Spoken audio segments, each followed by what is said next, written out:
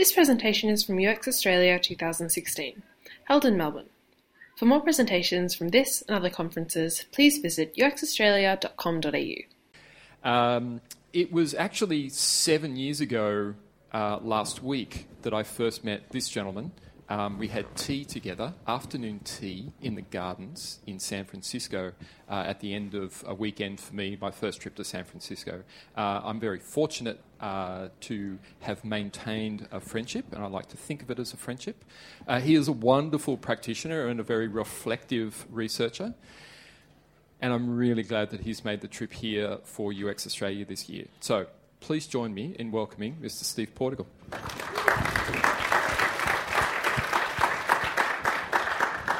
Thanks, everyone. This is not, I'm not going to make you stand up and sit down and do things and talk to each other, except this is one thing. So a really lame pun visually to begin the talk. What animal is that? Shout it out. And who didn't know what a capybara was? All right, go check out those YouTube videos of capybara in hot tubs. They're like, if you are ever stressed, just go watch one of those videos. They are the most chill. I mean, this whole trip that generated that picture was so that I could meet a capybara. And now I'm sharing that with you. So yeah, and as Steve said, this is about the fundamentals. There's so much more. There's lots and lots and lots of material. I'm going to give you sort of 3 pointers to learning more outside what I'm going to cover today in this shorter session. I have a book called Interviewing Users that some people may know. Don't put your hands up because I said there was no more interactivity. So, but beyond buying the book, which of course I would like everyone to do, the webpage at Rosenfeld Media has a lot of stuff for free. Templates, examples. I'll reference a few of them in this talk. You can go and download them and repurpose them for your own projects. There's more talks and so on. There's a longer version of this slide deck on SlideShare, so if you want to get it before Don and Steve put it up, that's where you can go. Coming soon, a new book featuring at least, I don't know if Jerry's in the room, Dan is in the room. Dan is in this book.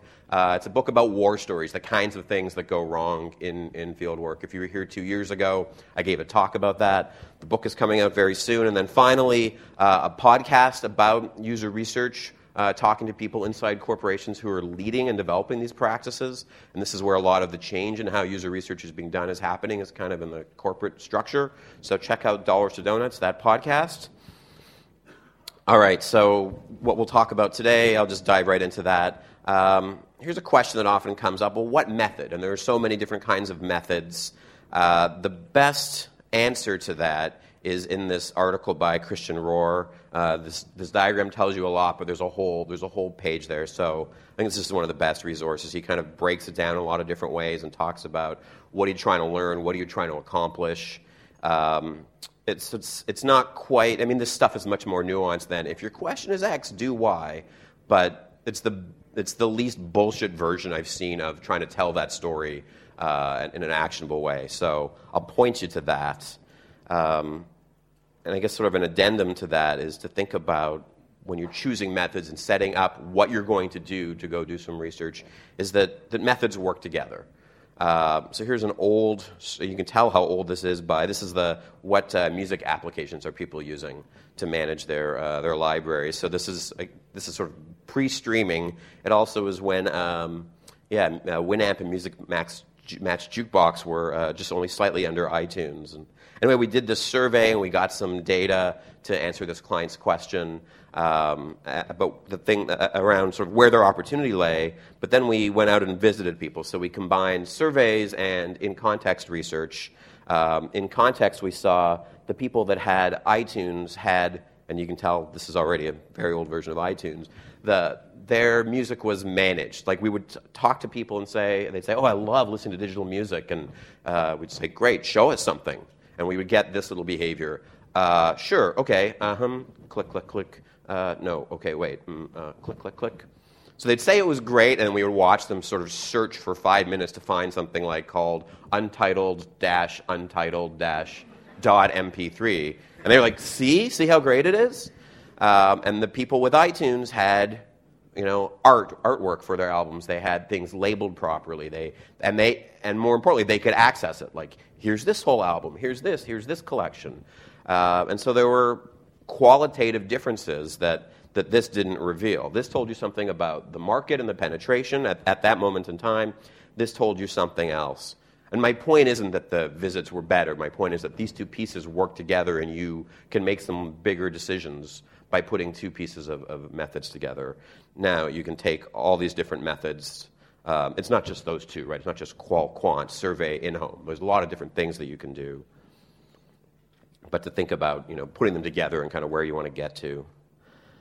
So I'm going to talk about sort of 4 chunks. This is how I think about sort of the process of doing research. I'm leaning heavily towards, as is my sort of orientation, contextual, qualitative methods. So going to where people are, interviewing them.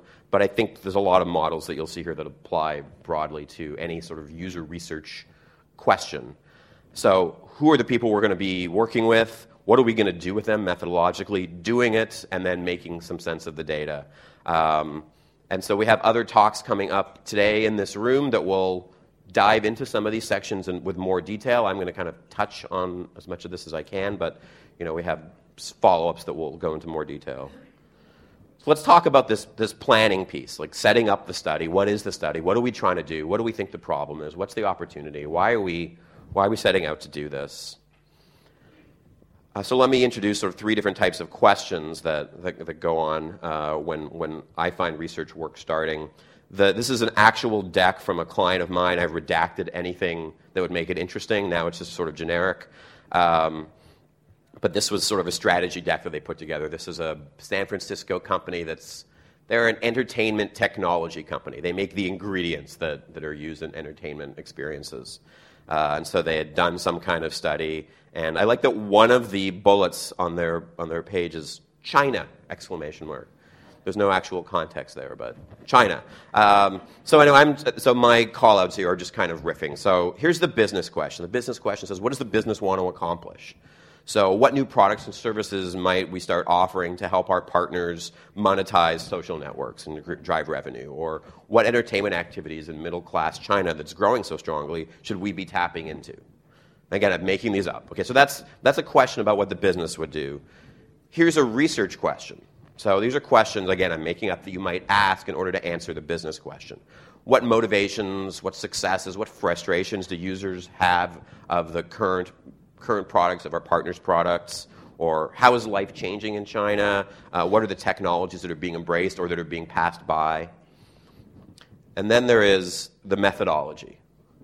So when you have a slide deck, it's very nice and clean, right? It's sort of, what it sounds like I'm saying is, start with your business question, then identify your research question, then select the appropriate research methodologies that will help you accomplish that.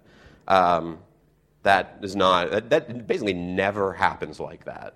And I think part of the job of planning research is figuring out what inputs are you given, because someone might come to you and say, we need you to do 12 in-homes in 3 different markets with owners of senior-age cats.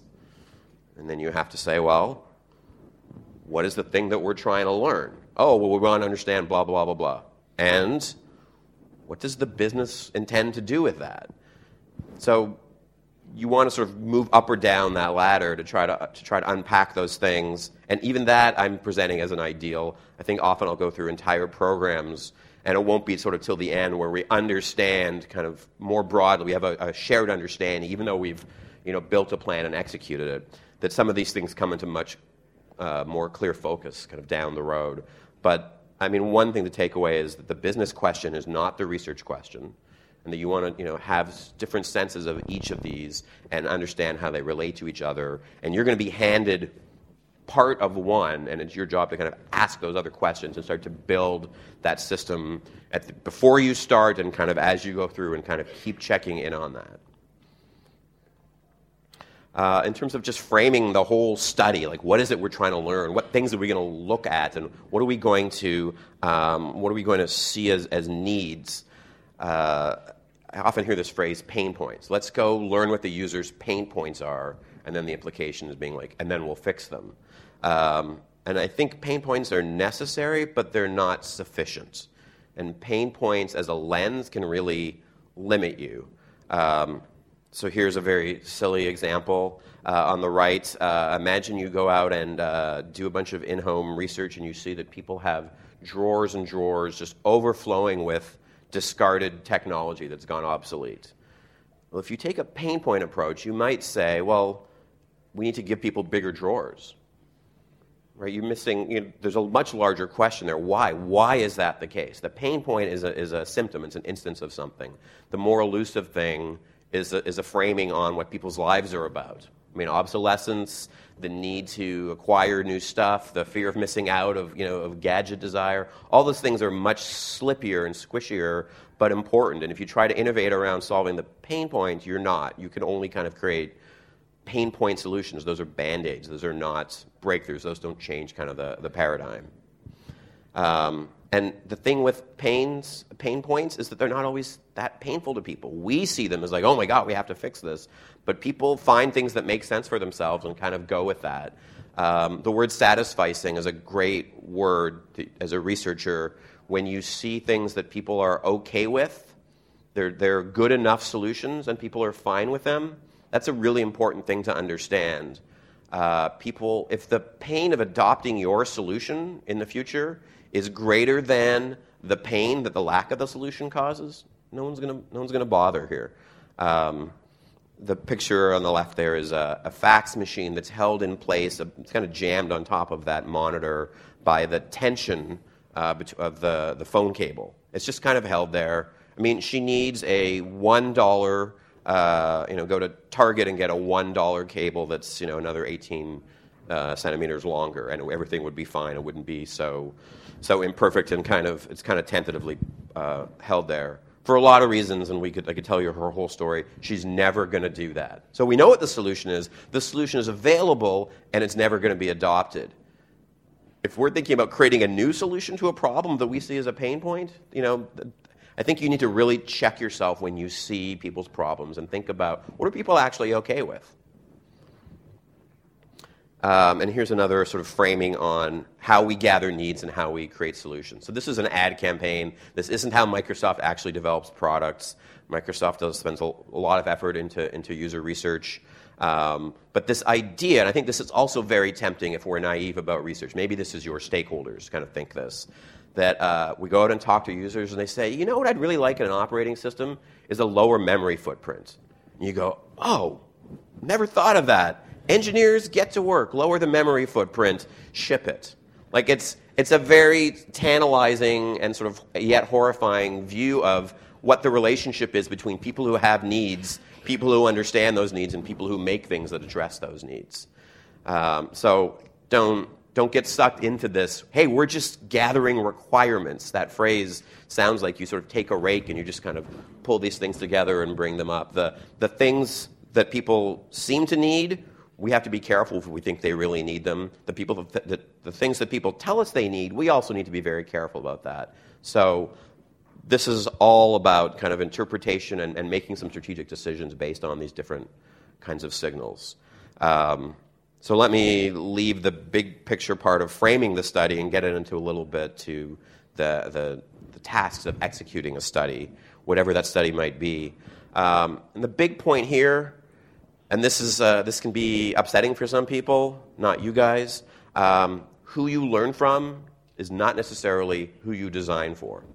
So the default practice is we make a thing for these people. Let's go talk to the users of our product. I was just doing this now with a music streaming app, and for me to convince them, we needed to talk to people who loved music and were engaged in streaming, as opposed to people that use our thing, that are already subscribers to this thing. That wasn't, given what their goals were, it was more important to understand this other category that was more universal. So thinking about who will give us the information that will help us make our design and product decisions is not the same as who are the people who are using our product. You can take a much broader view of it. And so then there's just some examples here about how could we broaden a sample? We could find rejectors, we could find former users, we could find competitor users, we could find people that should be a user based on some other profile but don't actually have any solution in this category, so we see what their workarounds are. And one goal you're trying to accomplish here is getting at different perspectives. So when you do a study, you often get people in that shouldn't be in the study, and there's mistakes happen, and you learn interesting things from them. Because even though they may not have the need that you hope people will have or you're looking to address, they say something that everybody in your other category didn't say. And so the contrast, this is the opportunity for you to learn and you to understand how to frame this a little bit differently. The cliche is, whoever discovered water, it wasn't fish. Right? And so you want to, I can't continue with the metaphor there, but you need to get yourself out of the fishbowl. Oh, there we go, Steve. That's really just brilliant. Everyone is tweeting that right now, I know. That's not interactive, though. I said I'm not going to be any more interactive. Okay. You need to have a plan for what you're going to do in the field, especially. Any research needs a protocol, a plan, an interview guide, a discussion guide. You can call it whatever you want. For interviewing, I think the second bullet is the one I want to hit here. Questions you want answers to and questions you ask are two very different things, right? And this is obvious, I think. You wouldn't go ask someone, this is, what do you want in a something, or what do you want in a something else? You need to design this conversation so you can help them, give you, again, the perspective, the insight that's going to drive the decisions. So when you see blog posts on any publication whose name starts with UX something, there's someone always writes, never ask the question this. The questions you should never say in user research. I hate those. There's always an opportunity to say all kinds of different things, to ask all kinds of different questions. It doesn't mean that the thing that you ask and the thing that they tell you is then the thing that you decide. So a classic one is, don't ever ask people how much they would pay for something. No, that's not true. Don't make your pricing decisions based on literal responses to the question, what would you expect to pay? People will talk about payment in a way that reveals their mental models.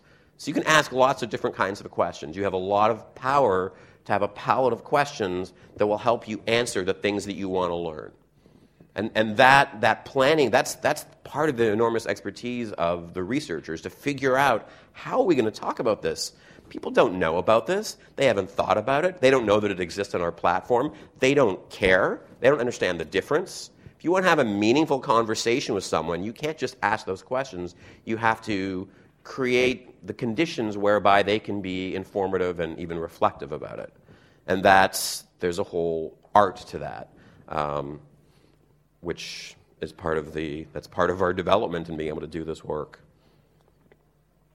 You can think of a field guide just as kind of just having 4 chunks. Setting it up. Here's why we're here. Doing all your logistics and kind of clarifications as to what this session is going to be about. Some deep dive into what it is you want to learn about. I think this third piece, these audacious questions. The more time you spend with people, the more audacious you can be. The more bigger picture you can ask them to reflect on. You can't ask these questions at the beginning, and typically, but at the end, you can really get people to say what they think life would be like in 5 years, how their children are going to consume music differently. You're not looking for literal responses. You're looking for this audacious permission you're giving them to reveal things that are more hidden. And so here's an example. If you go to the Rosenfeld Media site for interviewing users, this is one of the pieces you can download. And so here's kind of the level of detail that I'll prepare. I'll write these different sections. I'll break them up by time. I'll put time codes on them.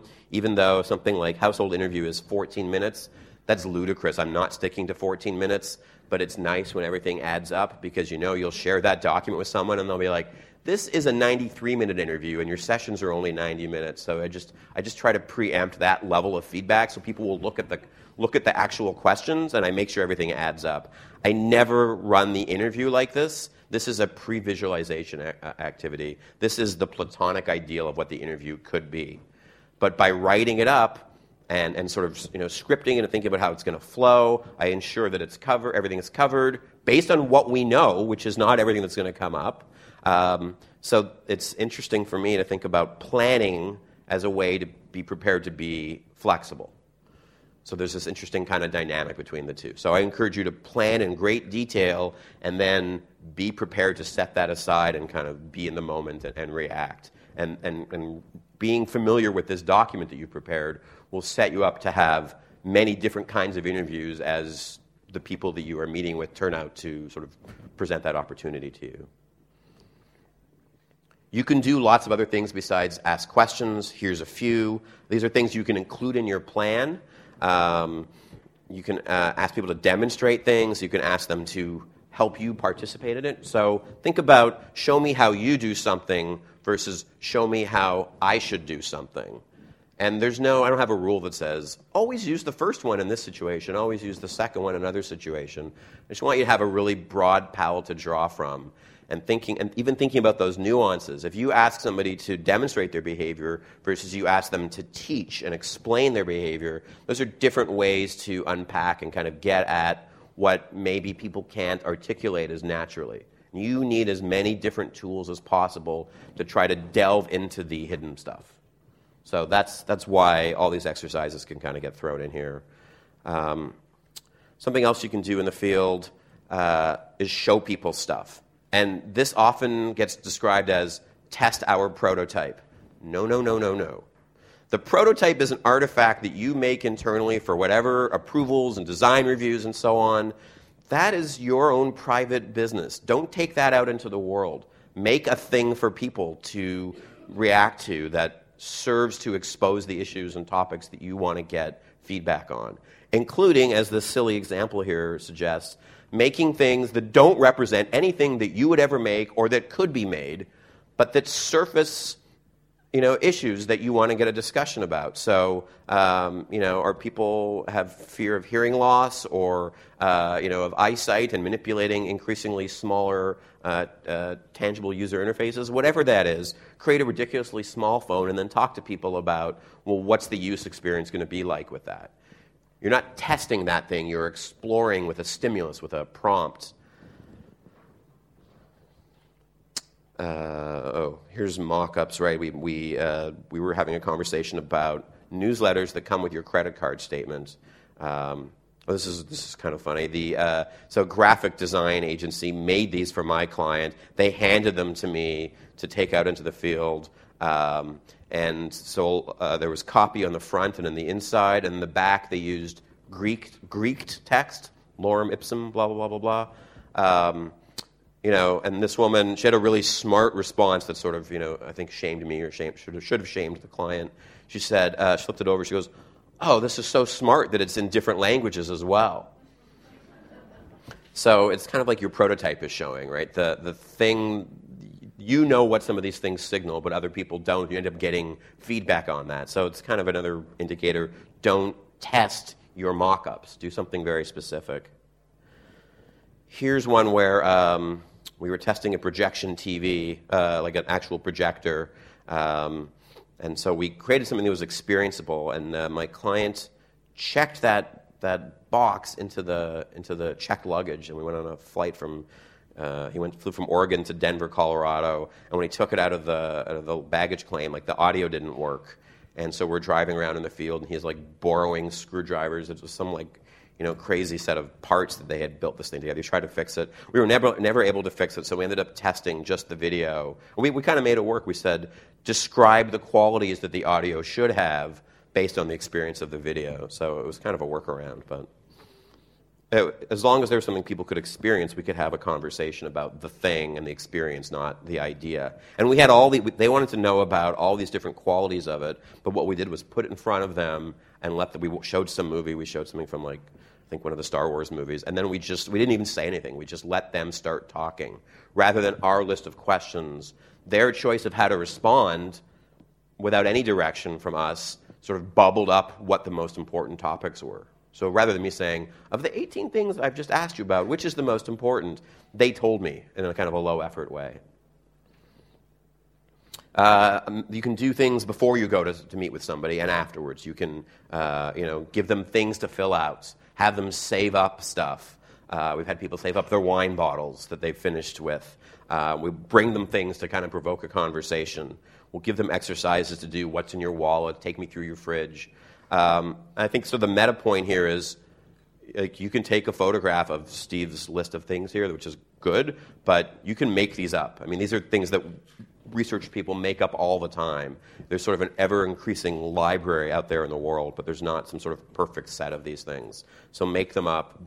Take an exercise that you read about on somebody's blog and kind of hack it to fit for your study, or just try things. This was a thing that we made up, and I mean, just by putting it on a slide and giving it a title is just kind of ludicrous. So calling it a casual card sort is a bit aspirational. Putting logos on cards, and these aren't even cards, right? This is just regular printer paper, and cutting them up, and you can see how nicely we did the cuts on this. It's just a way to talk to somebody and have things. Like, here's a bunch of different products out there, talk to us about them. Is there some way to group them or order them? Like a really, really open-ended task. And it lets you go from the verbal to the visual to the tactile and kind of move back and forth. It's another way that you can get in and kind of facilitate. And again, I made this up. It's not particularly brilliant, but it works quite well. All right, I'm going to shift gears again. Something else to look for besides what you see explicitly. I do have something interactive. All right. Is culture. It's kind of, what are the rules? What are the norms? And I don't mean normal in a judgmental way. I mean normal as what keeps us from doing things. What sort of defines what acceptable behavior is. So here's a photograph of people wearing, what was gridiron the word that we would use here to describe the football that they have where I'm from? So that kind of football. Here's some football fans or guys in football shirts eating a very large, American might call it a hoagie sandwich or a submarine sandwich. Anyway, what's this an advertisement for? Bring it on, it says. Subway? No. No one's going to get this, but anyway, keep going. Quiznos. It's not Subway or Quiznos, but, okay. Fear? What? Oh, beer, okay. It's an ad for fear. Bring it on.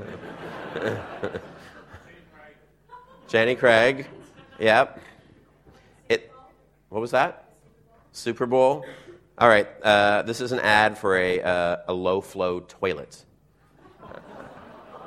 Yes. Right? Awful. Thank you, Steve. You jerk. Yeah, can't unsee that, right? Well, that's advertising doing its job.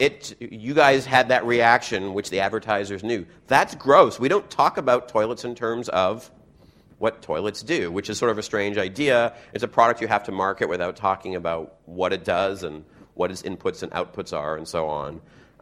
So here's big guys eating a lot of food. We know there's going to be a lot of work for this toilet to do later on, and the toilet is up for the challenge.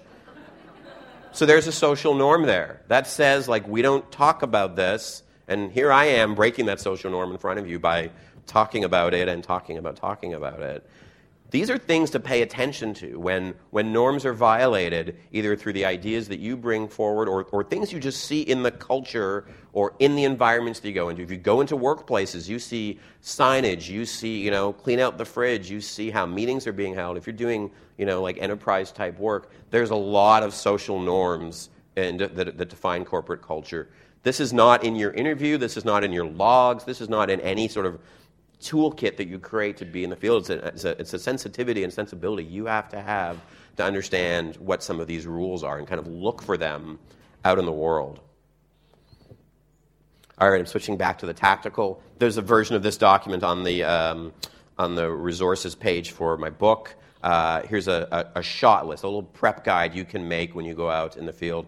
Photos. I'm going to do the old guy thing. Back in the day, we went out with film cameras. And so we could take, at most, 36 photos, and then we had to wait to get them developed, right? I did start back in that era, and now, of course, we have, infinite capacity, relatively speaking, to take pictures. Pictures are amazing. You see things in the photos that you didn't see at the time.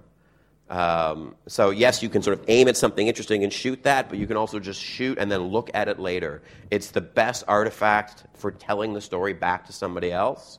Right, and I'm sure you've seen people do this. They'll get their devices out and sort of tell you a little narrative about what happened in some kind of field session. So just do that. Obviously, you don't walk into some environment where you're doing research and like put a camera in somebody's face and start snapping. You have to kind of start asking permission and establish that as being okay. And then this document here is a little guide you can make. When you send other teams out, give them this guide so they know what pictures they should come back with. Another tactical thing that I think is pretty important here is you need to do a recording, whether it's audio or video, of what is being said. If you like to take notes because that helps you make sense of what's happening, and probably some people are doing that now because it's helping them listen and think about what I'm saying, that's great. But your notes and what they actually said are massively different, and you absolutely need the recording. You need the details. Because when you come back and say, oh yeah, he didn't really like how this thing worked, and then you have a quote that says, it's frustrating. Like that, you've lost everything. You need to go back and get that nuance, that specific detail. And by the way, you cannot humanly take sufficient. You can't. I'm speaking too fast for anybody to take notes, let alone try to run the interview, maintain eye contact, think about what questions to ask next. It's cognitively impossible. All right, I'll talk. So that was sort of the first section. Let me talk about fieldwork very quickly. I'm just going to give kind of an overview of it. I'm going to skip a couple of things here. And there's some nice overlap with what Denise was talking about, right? Sort of letting go of what you're holding on to and embracing things that you might hear. So 2 tactical things to help you be ready to hear something new, different from what you assumed the world was like. Go to the bathroom and get some food. Like, it's very simple, but if you're thinking about your body, you can't be present with that person. So, eliminate that by eliminating. Oh, that's good. Somebody tweet that too, right? These are just coming up as we go, right? This is like the bonus part of the talk. And then this is more subtle, but I think this is really important. And this is, by the way, why you don't interview friends, because you can't ask them questions you know the answer to. It's very, very hard to do that. If you are interviewing your neighbor and you know your neighbor was on holiday, and one of your questions is, when's the last time you took a holiday? You sound like in your head you sound like an idiot. You need to let yourself be authentically curious and not know to do the interview. But also, there are things that you think are true for everybody. So asking someone what day their taxes are due is a question that people they shouldn't ask, because of course I might look like an idiot because that person will think I don't know when taxes are due. Right, and I don't know how it works here. American taxes, there's actually extensions. There are some other circumstances. It's not just a universal answer. So being able to feel comfortable saying, like, hey, and when are your taxes due? And not sound like you're faking it or you're pretending you don't know or you're tricking them, but just to cultivate that sense of actual curiosity, which, again, you can't do if you looked after their cat when they were on holiday. There's a thing that happens in the interview. You go from question, answer, question, answer, question, answer, question, story. It's almost like this magic turning point. I don't know when it'll happen. It may take 2 seconds. It may take 45 minutes. You want to get to that story point. There's nothing that you can do except kind of be patient and do all the listening. Denise laid out how to be an interviewer in her talk really, really well, and we practiced it. So there's a lot of those principles there. Just look for that moment. And when it isn't maybe always an actual transition, but sometimes I'll have that realization like, oh, hey, we're in story mode now. Like, here we go. This is where I wanted to get to. So next time you notice that, you'll be like, oh, yeah, that's that thing Steve was talking about. Well done, me. You can sort of congratulate yourself. All right, here's how to go from being a mediocre interviewer to a good interviewer and a good interviewer to a great interviewer. And this is very, very difficult. This is short questions and letting yourself be silent. So I might say to you, what did you have for breakfast today? That's kind of what my question might be. But the way the naive interviewer asks it is like this. What did you have for breakfast today? Did you have toast or juice or maybe like some Berkshire muesli? So I did a couple things. I put the answers in the question. And, I'm thinking like, oh, let me be helpful for him. Let me try to give him some suggestions as to what possible breakfast options would be so he'll know what it is I'm really trying to ask him, because it's so elusive, apparently. And then you heard that and people really do this. You can see the ellipsis in people's questions. And what's going on here, it's kind of like the fear that Denise talked about. There's a fear we have that when we stop talking, some shit's going to happen, and we're losing a little control. Like, Tristan might walk out or throw his Bertram muesli at me and say, like, I'm not doing this interview, you idiot. Right? There's a lot of concern there. And it's subtle. It's not like fear of monsters. It's sort of a discomfort that holds us back. And the brave thing that you have to step up and do is say, what did you have for breakfast today? And just stop yourself from saying anything else. And I think it really is a thing you have to force yourself to do, because it's not natural. There's a discomfort. There's an attempt to kind of please and extend that question out there, and really just use silence. And if Tristan doesn't understand what my question is, we might take like a really long 90 seconds, and he'll say, like, I don't know what you're asking. And so I'll ask a follow-up question, like, well, breakfast is a meal eaten before noon. Like, do you, I assume that you, whatever. I would ask a better follow-up question than that. We would find our way through it. And so it seems very minor, but what happens over the course of an interview is, if you are giving them the framework for your question, you're training them to please you. And you'll see people kind of mirroring back your language, and it seems subtle, but it accretes over the period of the whole interview, and by the end, that person is trying to do a good job for you, and like they'll always respond within the suggestions that you give them. It's not quite a leading question, but it's the sort of subtle manipulation that drives how these interviews go. A quick thing here. If you want to fix something, or you hear them not being able to solve some problem that they have, if it's something about your product and they say, like, I wish there was like a video tutorial on here that would help me install it, do not say, oh, yes, there is. Lean over, type. The interview is over. You can recover from everything that I've said so far except this. Once you start fixing it, then you are the expert, and they're getting the world's most expensive tech support call. And this upsets people, I think, because they don't want to leave their users, who they value, suffering. Wait till the end. There's an end. Thanks very much. This is really helpful. Here's your incentive check. Here's our release. Whatever you have to do. We're packing up. Zip. By the way, I saw you talking about this before. Would you like me to show you this? Or can we have somebody follow up with you? You're allowed to help them. I helped a guy fix his Windows monitors because he had two monitors, and when you went on one side, the cursor came out the other side. He was like, this is more helpful than the incentive check that you gave me. He was suffering in a small way. I helped him, but I did it at the end. That was kind of the thing we did out the door. I'm going to skip over. Dan, you're going to talk about synthesis later, so there's more on synthesis here that I'm going to skip here. Yeah, I think Dan, you've got that covered here. So let me stop and take questions with the rest of the time that we have. Thank you, guys.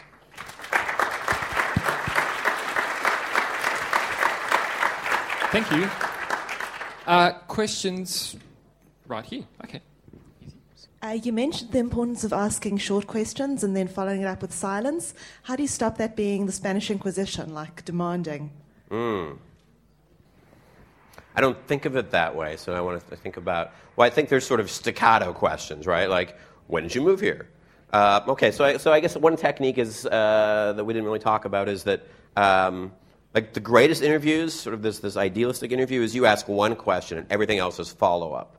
So if you take that interview guide and you read it, then you do get the Spanish Inquisition, right? Which no one expects. Come on, that was terrible. Don't tweet that I did that. I won't be able to walk out of here. So asking follow-up questions, including language in your questions that transition. I want to go back to something you said before, or how is that different than? Or earlier you mentioned that, or I want to switch topics now to something else. So you're doing a lot of handoff and sort of transition management. And what that also does is tells them that you're listening. Like, that's a huge rapport builder. So I think kind of putting that stuff on the questions will get away from the Inquisition. So you talked earlier about asking audacious questions and dream questions, and also mentioned something about getting people to sketch like a scenario in 5 years' time or something like that. And when people then kind of stare at you blankly and go, I have no idea, do you have any techniques to actually make them do the mental work and actually put themselves into the mind frame where they can give you some useful answers? I mean, one technique is what I said, which is don't do it at the beginning, because your relationship with them, if you're doing question, answer, don't ask them to now draw what your future pet is going to look like. You don't have permission to do that, and you run the risk of putting them in kind of a deer in the headlights moment. So, I mean, sometimes we'll do things, if it's around sketching, I have a lot of anxiety myself about getting someone to draw. And that's usually more about me. I like when I work with someone that's like, hey, go ahead and draw this, and they'll usually kind of do it. And so stuff where there's like Post-its and pens and you're doing things, sometimes you can be the person, you can kind of be their note taker. So I've done things where we'll have people map out their day or something, and we'll sort of put the material down, and we'll see if they pick up the pen. If they don't, or they sort of want to talk about their day, usually start scribbling and kind of laying things out, and then you ask them to talk about that artifact as a way. So you're flexible whether you're drawing and kind of capturing them versus you're kind of putting in their piece. So I don't know, there's a couple of things. Cool. So you've talked a lot today about doing good research, and we had a conversation earlier about bringing clients along with you. And so a lot of the things you've talked about, they're very difficult to learn, but then in order to get your clients to consume your research, often you need to bring them along with you. So do you have any tips for how to bring clients along with you so they will consume your research, but without fundamentally stuffing it up? Yeah. So on that same page I keep referencing, it's the Rosenfeld Media page for the book. There is a handout there. It's like a 1 or 2 page document that is like a guide for participating in field work. So you can go read that more later. It basically describes what the role of what I call the second interviewer is. So and I'll usually so I've written that. I'll share it with them. Then we'll have a meeting to talk through what they do. People often say, we want to go with you, Steve, but we just want to be a fly on the wall. And I say, no, this is a very active role, but it doesn't mean you're asking a lot of questions, but you should be thinking about all the questions. So I talk to them about what to wear, how to ask open-ended questions, how the two of us are going to negotiate when it's their turn to ask questions. So I try to set them up to be successful at it, and that's a thing that they want, that they're paying me for. So they're kind of valuing that. I think that's. I'll leave it there. Check out that Rosenfeld Media book page. It's a guide to participating in field work. Thank you very much, Steve. Thanks. Thank you. Thank you, guys. We hope you enjoyed this presentation from UX Australia 2016. For more presentations from this and other conferences, please visit uxaustralia.com.au.